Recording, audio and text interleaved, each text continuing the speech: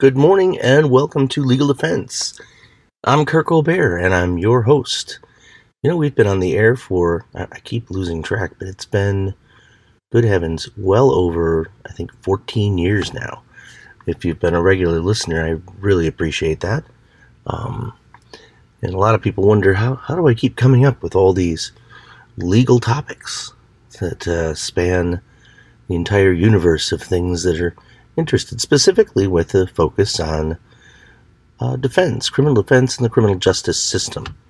And, well, I'll tell you, I basically keep an eye on the news. It's part of my job, anyway, as a defense lawyer, to be up to date with all the different happenings that go on in the legal world. It's part of being an active litigator, is knowing what these issues are and how they are trending. And over the course of the broadcast history of this show, there have been some very major changes in the legal landscape and how things work. So I've been glad to be your host for that process. But I just wanted to comment briefly, because earlier this week, I've been talking about the LIV Tour, and I know that doesn't seem to have much to do with criminal defense, but there are parallels, believe it or not. The LIV, or LIV Tour, which is the Saudi Arabian-sponsored golf alternative tour, has been in much the controversial spotlight for past couple of months, mostly because it is in conflict with not only the rules of the PGA, but also the whole entire structure and format in which that organization conducts its tournaments. And we also have added layers on top of that. If you're familiar with golf at all, there's the FedEx Cup, which keeps track of, over the course of an entire season, and the designated number of events and who's in what place, and there's money to be had as part of all that. But there are also sub-tours, like the Korn Ferry Tour, which is there for people to have an alternative way to get their tour card if they don't participate in an invitational, or if they are not otherwise qualified to be exempt from being part of the qualification process. We have these other kind of alternative tours, but they all work hand in hand with the PGA, because the PGA basically sets the rules for all that kind of stuff. And none of the competition, or none of the world rankings, or none of the money rankings or anything make any sense if you've got this completely separate entity that doesn't work within those parameters. And the big controversy, of course, is that the LIV Tour schedules events. By the way, they're 54-hole events, not 72-hole events like a typical PGA or USGA event. So they're not compatible as far as even the same format. But they're in conflict with the schedule for the PGA. So it was just interesting. Earlier this week, we had, I think it's the third actual official LIV event that occurred at Trump National at Bedminster, I believe. And I keep waiting to see, is there going to be any network that's going to cover this and actually show hole by hole, round coverage? I haven't seen it yet. And apparently the only way you can watch any of this is by, I believe, if you just happen to get some YouTube coverage of it. But the reason I've been waiting to see what's going to happen with all this is because this was supposed to be an enhanced spectator experience.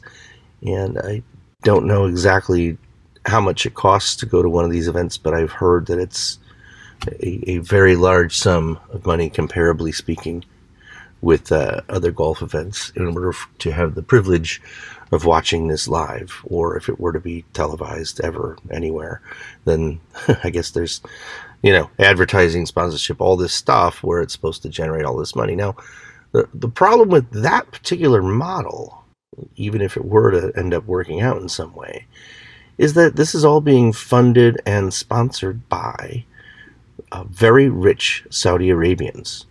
And there's been a lot of talk, and I can't say I disagree with this necessarily, but, Saudi Arabians were most of the people that were involved with the 9/11 World Trade Center terrorist attack.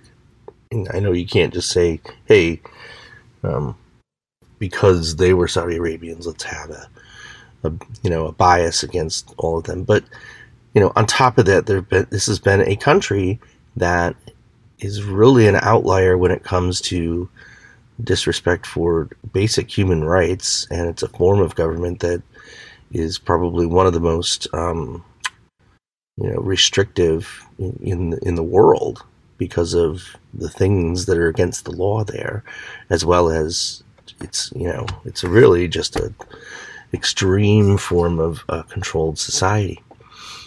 And I don't know if you know this, but I will tell you there's no alcohol allowed in the country. It's a very, very serious offense if someone were to be found in possession of alcohol. They have a lot of laws that we wouldn't consider to be modern or sophisticated, such as, if a wife is found to have been unfaithful to her husband, then the husband has the right to behead her in public, chop her head off. They still do that. So I question why a lot of the people that are participating in this tour are U.S. citizens, and I know we don't like to restrict what U.S. citizens do normally, but it seems to me that there would be legitimate State Department and national security concerns by having this participation be sponsored by a nation that has no respect whatsoever for basic human dignities. It seems rather bizarre to me. But it's still playing itself out, and as we continue to see more and more of these big name golfers switch over to the LIV Tour because the money is so outrageous. I mean, it's kind of interesting how there's got to be a breaking point for some people. People like Tiger Woods, say what you want about other problems in his life, but he stood up as a man of integrity and said, yeah, the Saudis offered me $1 billion, and I said no. So good for him. He, that would be tempting to a lot of people, but it also meant he, and there are others that are holding firm, remaining in the PGA as long as they can, I suppose, and saying no to the money. And, I think that says a lot. But the more people that, quote unquote, defect, and I don't think that's an improper word to use here, the more people that defect over to this LIV Tour, the more insignificant the actual PGA Tour becomes. And there could be a point where there is no PGA Tour because of all this. And I know there are those that say, hey, this is just money, and people do things for a living and they make money, and we as Americans have never said, how much is too much, because there's no such thing. If you can reach for the maximum amount of wealth that you can possibly get your hands on, we don't really have a problem with that in our society. Generally speaking, it's a every man for himself type thing, right? So I get that, but this is also a fairly regulated and unique way of managing the game of golf, and to have the integrity of the game of golf stay there. Back in the 1920s, 1930s, there was a big trend where people that became skilled at golf would basically have these, I'm not kidding, it's like a circus sideshow where they did a bunch of tricks and they would take bets and, hey, I bet, I can hit 3 balls in 3 different directions with 1 strike. And people learned how to, almost like a rodeo or something. And that was part of the reason why both the USGA and the PGA of America came into existence, is to have some norms in the game as to how it's played. And if one is actually going to be a professional, one who's earning a living by playing golf, there's standards that have to be out there. And part of it is because the idea of golf was being significantly cheapened by these, circus shows that were going on. So you see the parallel here. You see how this is kind of what's going on right now with the LIV Tour. Big name, famous people playing golf, most of which not, winning tournaments by any means. Somebody was telling me the other day they looked on the leaderboard for one of these things and not a single name is anybody that you'd really know. They're just people that took the money to go and play in these things. So, hey, time for a break. We'll be right back after these messages. All right, so enough about golf for today. I will try not to, unless I get mad. If I get mad about something, I might come back to this whole thing. Because, it really bothers me. Anyway, moving on. There was a report that I received earlier this week about one of these organizations. I'll tell you a little bit about it. It's called the Marshall Project. And essentially, this is an organization that does a lot of data gathering, and they also do journalistic reporting on issues that matter as it relates to public policy and our criminal justice system. And, its designated goal, I suppose, is to ensure that people are aware of their rights and to provide examples of how people's rights are not being respected. Situation, and it does focus quite a bit. Their reporting, their articles, their publications, and so forth do focus on situations where there's been prosecutorial misconduct, judicial misconduct, police misconduct, that kind of thing, and how it's contributed to wrongful convictions. And they've done a lot of very important work. And there's other organizations that have in a similar vein that produce publications, they gather data, that kind of thing. Another one that I'm familiar with is called Reentry Central, and that's an organization that is designed to, help with the problem that most incarcerated people face when they are coming back into society, and it's a resource gathering type organization for that particular issue. But it's also fairly critical of the justice system in a lot of different ways. So, yeah, the essence of American speech, right? Speaking out against the government and saying, hey, just in case you didn't know this is going on, you as citizens should be aware of this. Well, the Marshall Project got censored, has been given a ban on the distribution of their publications to prison people. And they weren't charging any money. They would send pamphlets, newsletters. You could subscribe to receive, stuff mailed to you, and, prisoners all over the country would be able to receive it. Well, somebody in the Department of Justice on the federal level and in several states, I guess, got together and they were going to crack down on whatever message they think is being sent here. And they basically invoked the right of censorship by correctional institutions for safety reasons or in organizational integrity reasons, whatever you want to call it. And it's not like there were being articles sent to prisoners like how to break out of prison or anything like that. It's more like, hey, these are trends going on. We've seen a rise over the past several months in drug enforcement in certain parts of the country. Why is that type thing? More policy type things, discussions about the law, trends in the law. And there are people, and I hope you're aware of this, or you should be aware of this, that, earn their high school degrees, college degrees, and sometimes even professional degrees while they're incarcerated. And being informed and doing research and being familiar with studies and things that are relevant to one's career path has never really been stifled. We encourage people that are part of that correction system to better themselves, and within an effort so that when they are released back into society, they'll be a positive contributing member to society rather than a problem that we have to continue paying for or finding ways for taxpayer dollars to support people. I mean, we should all agree that's a good thing. When someone's done their time, served their time, they've served their sentence. Now we have to look at how we reintegrate somebody back into into our society in a positive way. Now, if you listen to my show with any regularity, that I have very strong beliefs on the fact that we're not doing enough to make that actually happen in the right way. That there tends to be a mentality that when someone's convicted of something, no matter what it is, and then there's a sentence where they end up getting hauled off to prison, which again, we all pay for, that then you kind of forget about it. Move on to the next case.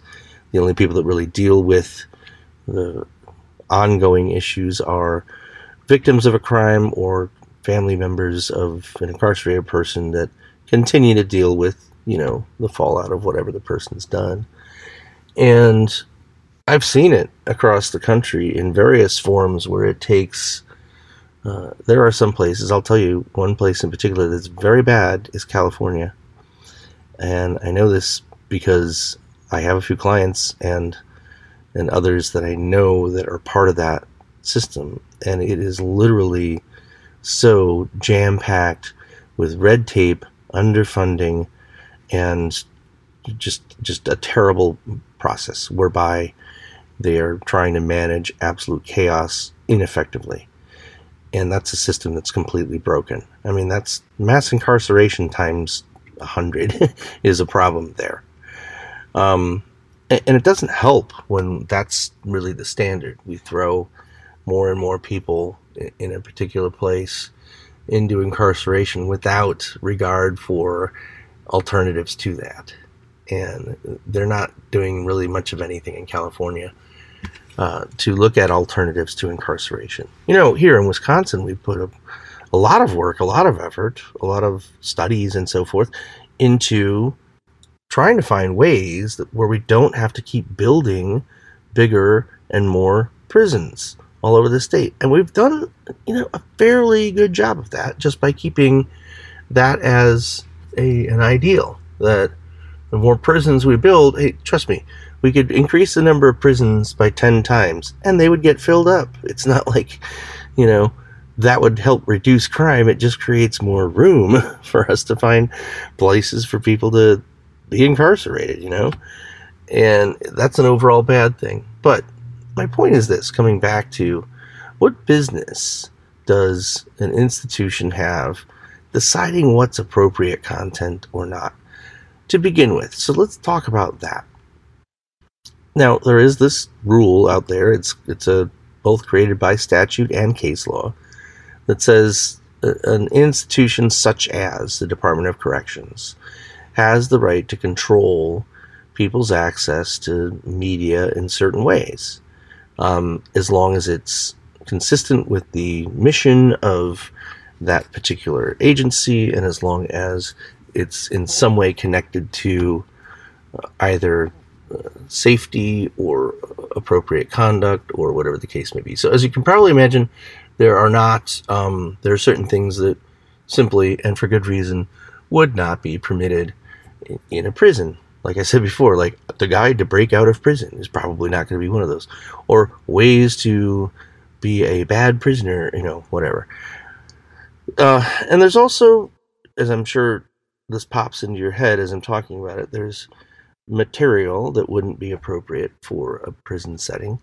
Let's say pornographic material, things like that, for obvious reasons. There's not a place for that, right? But this Marshall Project material that's now being censored, banned from the prisons, it's too focused on problems in the justice system. And part of what's been going on, just so you know, is that there's been, I've covered this on my show previously, efforts to get people who are eligible to vote under whatever version of their state law educated on the issues, and in places where people can vote in spite of the fact that they are felons or incarcerated or whatever the case may be, they're entitled to receive literature and entitled to learn about candidates. And that's an important process to make sure all of that stays intact. That's one of the things that this organization and others are trying to do. Just like, you get your mail every day, and there's stuff in there from political candidates that say, so-and-so is bad for our society, and I'm better. Or, my opponent, accepts bribes, blah, blah, blah. That's all stuff that we get in the mail. Yes, sure, people are paying for it through their political, contributions and how they spend it and everything else. But, nobody decides what you can or can't see or read, as long as it's not something that's offensive or breaks the law in some other way. So this is a bit of a problem, philosophically speaking, that we have a manner in which a government agency can say, no, we don't think people should know more about the actual justice system or problems in the justice system. We want to shield them from that. And I don't know what litigation might result from this, because, frankly, these are non-profit agencies that engage in this type of literature distribution. But anyway, it is time for a break. We'll be right back. Welcome back to the third segment of the show. It's always funny when the first half of the show seems to fly by, and I realize, hey, I haven't even started talking about all the things that I set aside and did research for, for this particular week. But I wanted to talk more, actually, about that whole process that I was referencing before the break, whereby different government agencies, usually government agencies anyway, have standards for what's appropriate, basically ways in which people's rights are affected by the particular circumstance they're in. So I'm using the example of someone who's incarcerated is not going to have the same right to have access to materials, literature, whatever, that may be critical of the justice system in general, and that the government has the ability to say, no, you can't read that thing.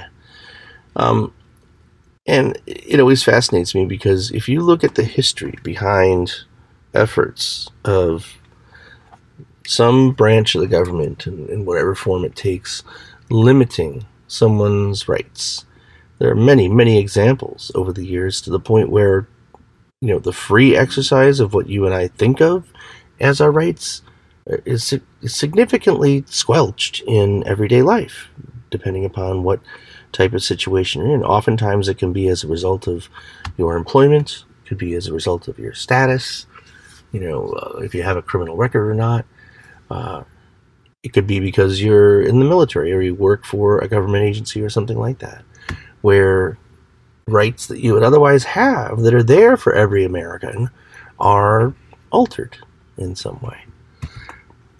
Now, I'll use the military as an example because, as you know, people in the military don't have the same right of free expression or right to free speech that the ordinary citizen does, because the military is supposed to be apolitical, non-political entirely in its essence. And that actually is a very important point, because if people start utilizing their military status as something to achieve political gain, it's a bad thing. Now, you may chuckle when I say that, because I'm sure you're aware of many examples where that exact thing has happened, especially amongst higher-ranking, generals and officers that basically turn their position into something of a political nature. We've seen it happen before, but we're talking about your run-of-the-line airman, soldier, sailor, whatever. And the fact that they don't have the same right to free speech, to criticize the government, which is really the essence of free speech, because of the way that the chain of command works, the way that good order and discipline have to be maintained, and respect for a rank. So chain of command, if someone's higher than you in the chain of command, you can't criticize them. You simply can't, because the nature of the military, the nature of the mission is such that when an order is given, so long as it's a lawful order, it must be followed. And one can be not only, told you have to follow it, and if you don't, without question, you're going to be in trouble. You can be criminally charged and discharged and incarcerated while they're at it. It can be a pretty serious violation of the UCMJ. And you think about when the cavalry arrives and the commanding officer says, "Charge!" And some people say, "No, I disagree with the overall political ramifications if we follow that order, sir." You can see why that's important. But this goes into other areas as well. And there's a very significant case that happened back in the 1940s. And this had to do with government regulation and the manner in which that regulation overlaps with the free exercise of what would otherwise be intact rights. So this sounds kind of bizarre, but back, I can't remember what part of the government was involved here, Department of the Interior, some administrative agency, had oversight over the horse racing industry or practice of horse racing for various reasons. Part of it was because, as you're probably aware, there had been various scandals having to do with cruelty to animals, but also doping and cheating and stuff like that in the gambling world, horse racing and all that stuff. So there was, I believe this was a boarding and track facility that was in Pennsylvania, if I'm remembering this correctly.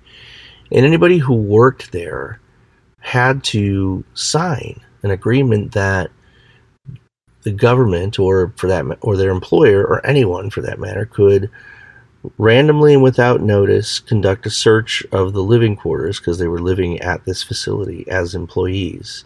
Not of the government, by the way, but of a private company.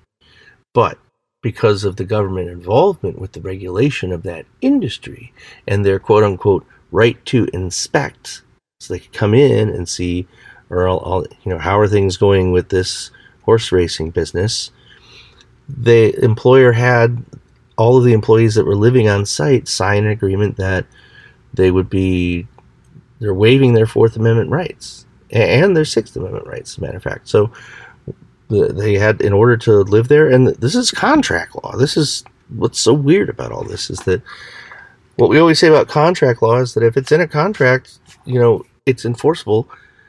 More importantly, whether it's enforceable, a contract, if there truly is a meeting of the minds where somebody is agreeing to something, they can agree to waive something just like they can agree to receive something.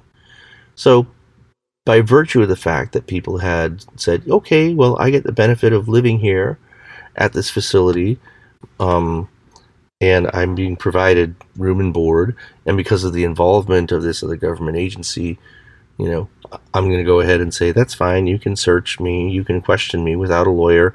I'm just going to waive all that stuff in writing. So the question then becomes, when this administrative agency comes in to do what they would normally be doing, which is to make sure that horses aren't being abused, to make sure that the facility isn't doing anything shady to try and adjust the odds in favor of one horse over another, that kind of thing, that they were there legitimately regulating.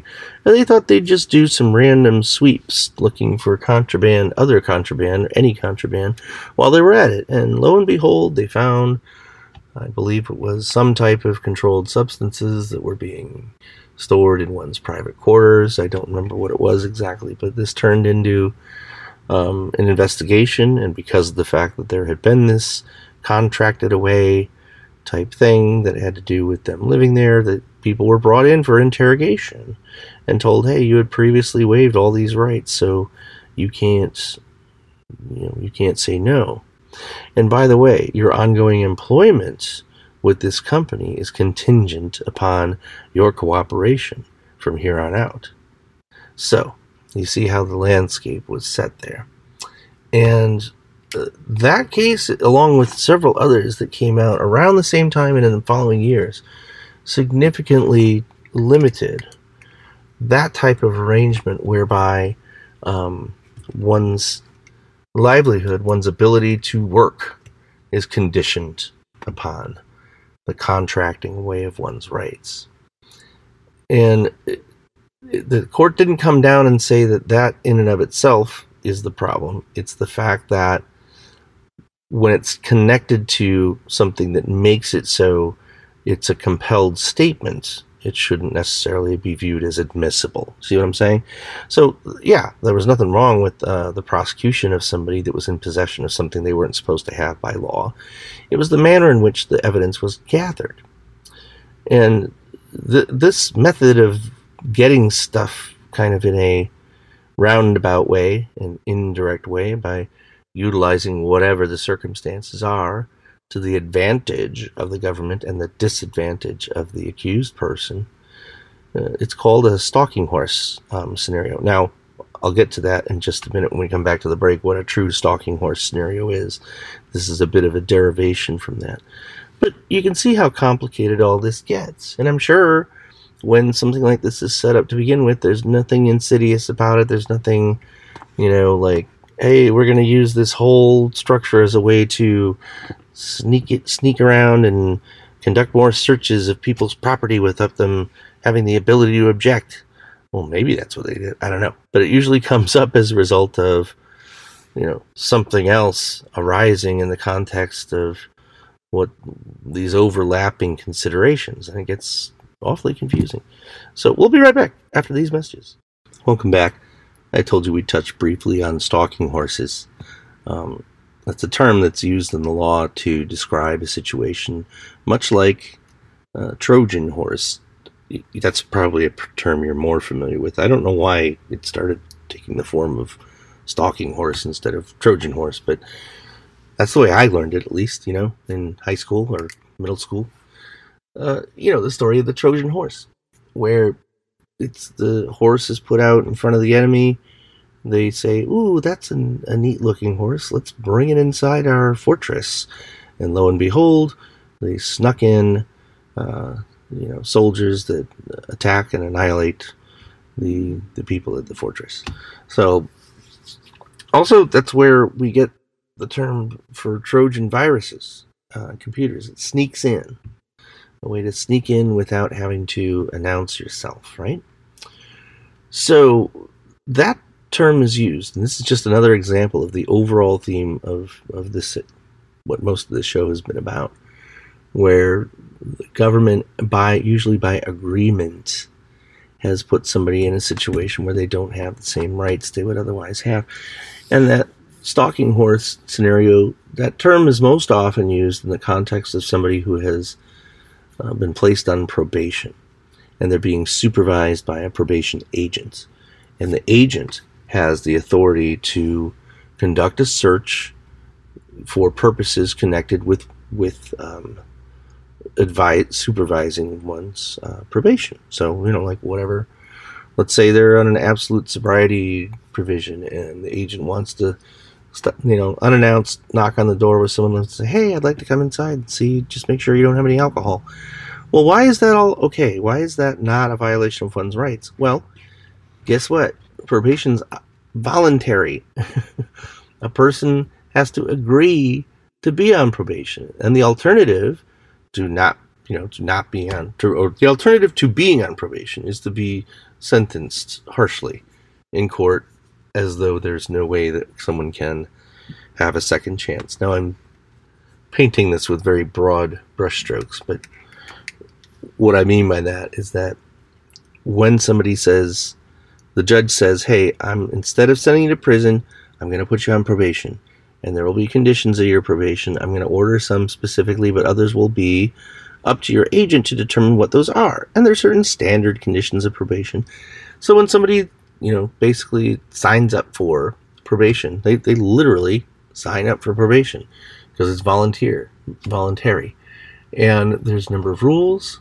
There are signatures that are put on paper that say, I'm agreeing to all these rules, and some of those rules are, I waive my right to, be free from unreasonable search and seizure because I'm allowing the probation department to come and search me anytime they wish. Why? Because this is voluntary. I'm agreeing to it. And I need to agree to it because otherwise I'd be going to prison, you see? So a stalking horse scenario happens when, let's say, law enforcement has some reason to believe that somebody has committed a crime and there would be evidence of the crime in the person's residence. Let's just use that as an example. They also happen to know the person's on probation, and that if the probation agent were to conduct a search pursuant to the rules of probation, they wouldn't have to bother getting a search warrant or having probable cause. I say having probable cause because usually when this happens, they don't have it. It's just a hunch or something like that. And the police call it the probation agent and say, hey, we'd really like to get in this house of so-and-so. We know that you're this guy's agent, and we could really use your help by you conducting an unannounced random search right now, because that would be super helpful, and we'd like to be part of that if we can. So we'll bring the popcorn, you bring the movie. And when that happens, and this is where the case law has really firmly come down on that practice in and of itself, that version of it anyway, that I've just explained to you, it is in fact a violation of someone's rights. Now, why? It's because the agent is given that authority to supervise, and the waiver of one's rights in writing when they volunteer to be on probation relates to a waiver in connection with the legitimate purposes of probation. So it's a little hard to parse out sometimes, because on the one hand, an agent can search somebody's house, ask for a drug test to be conducted, anything that the person's already agreed to in connection with the reasons why somebody's on probation, the legitimate goal and purposes behind supervision. The problem is when law enforcement is seeking evidence of some new crime without probable cause, and they just want to sneak by. See, that's where the stalking horse comes into play. Sneak by the normal requirements of getting a warrant or otherwise respecting somebody's rights. It's really a trick. And you can probably tell that the reason we have case law on this is that the government took the position that, yeah, it's a trick, but it's perfectly legit because the person's on probation. They don't have any choice. They basically have to do what the agent says. We're just utilizing that fact to our advantage. Well, thankfully, the rule is that it can't be done in that clear of a violation of, and that blatant of a violation of other rights that one has that have not been contracted away. Why haven't they been contracted away in this particular scenario I'm giving you? Because it was all in connection with the reasons they were being supervised. So somebody has a drug problem, alcohol problem, domestic violence, whatever, and they're supposed to be engaging in treatment, maintaining full-time employment, not committing new crimes.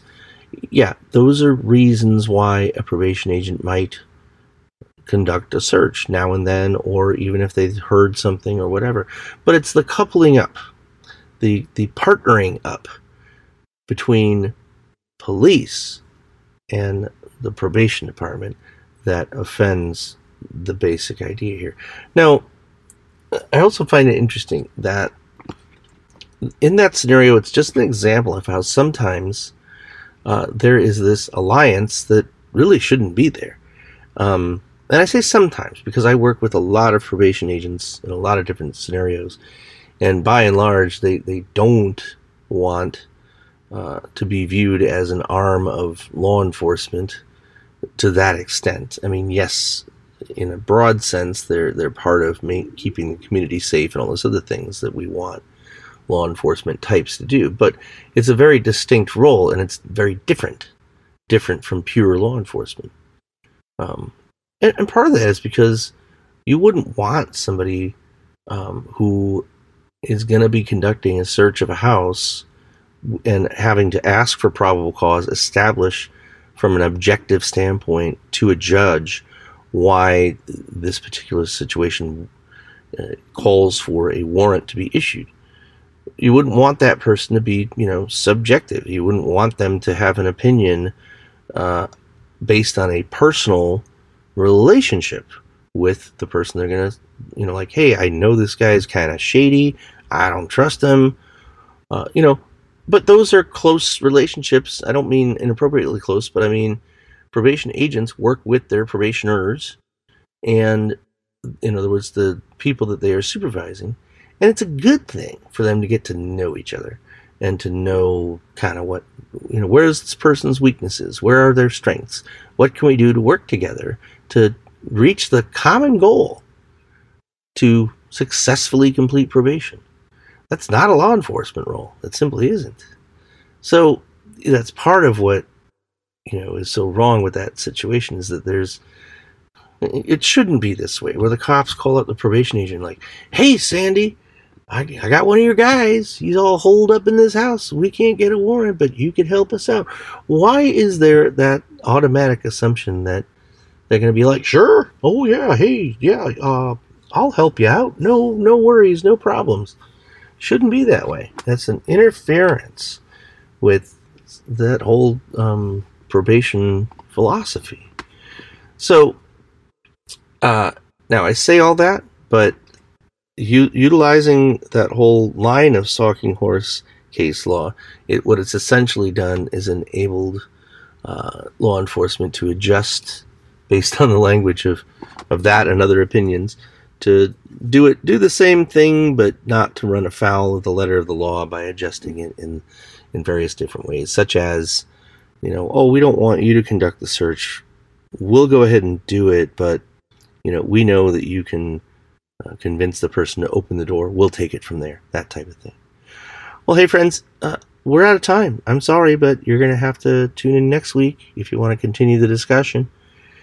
Do that, please, every Saturday morning, right here on 1330 and 101.5 WHBL. This has been Legal Defense. Have a fantastic weekend.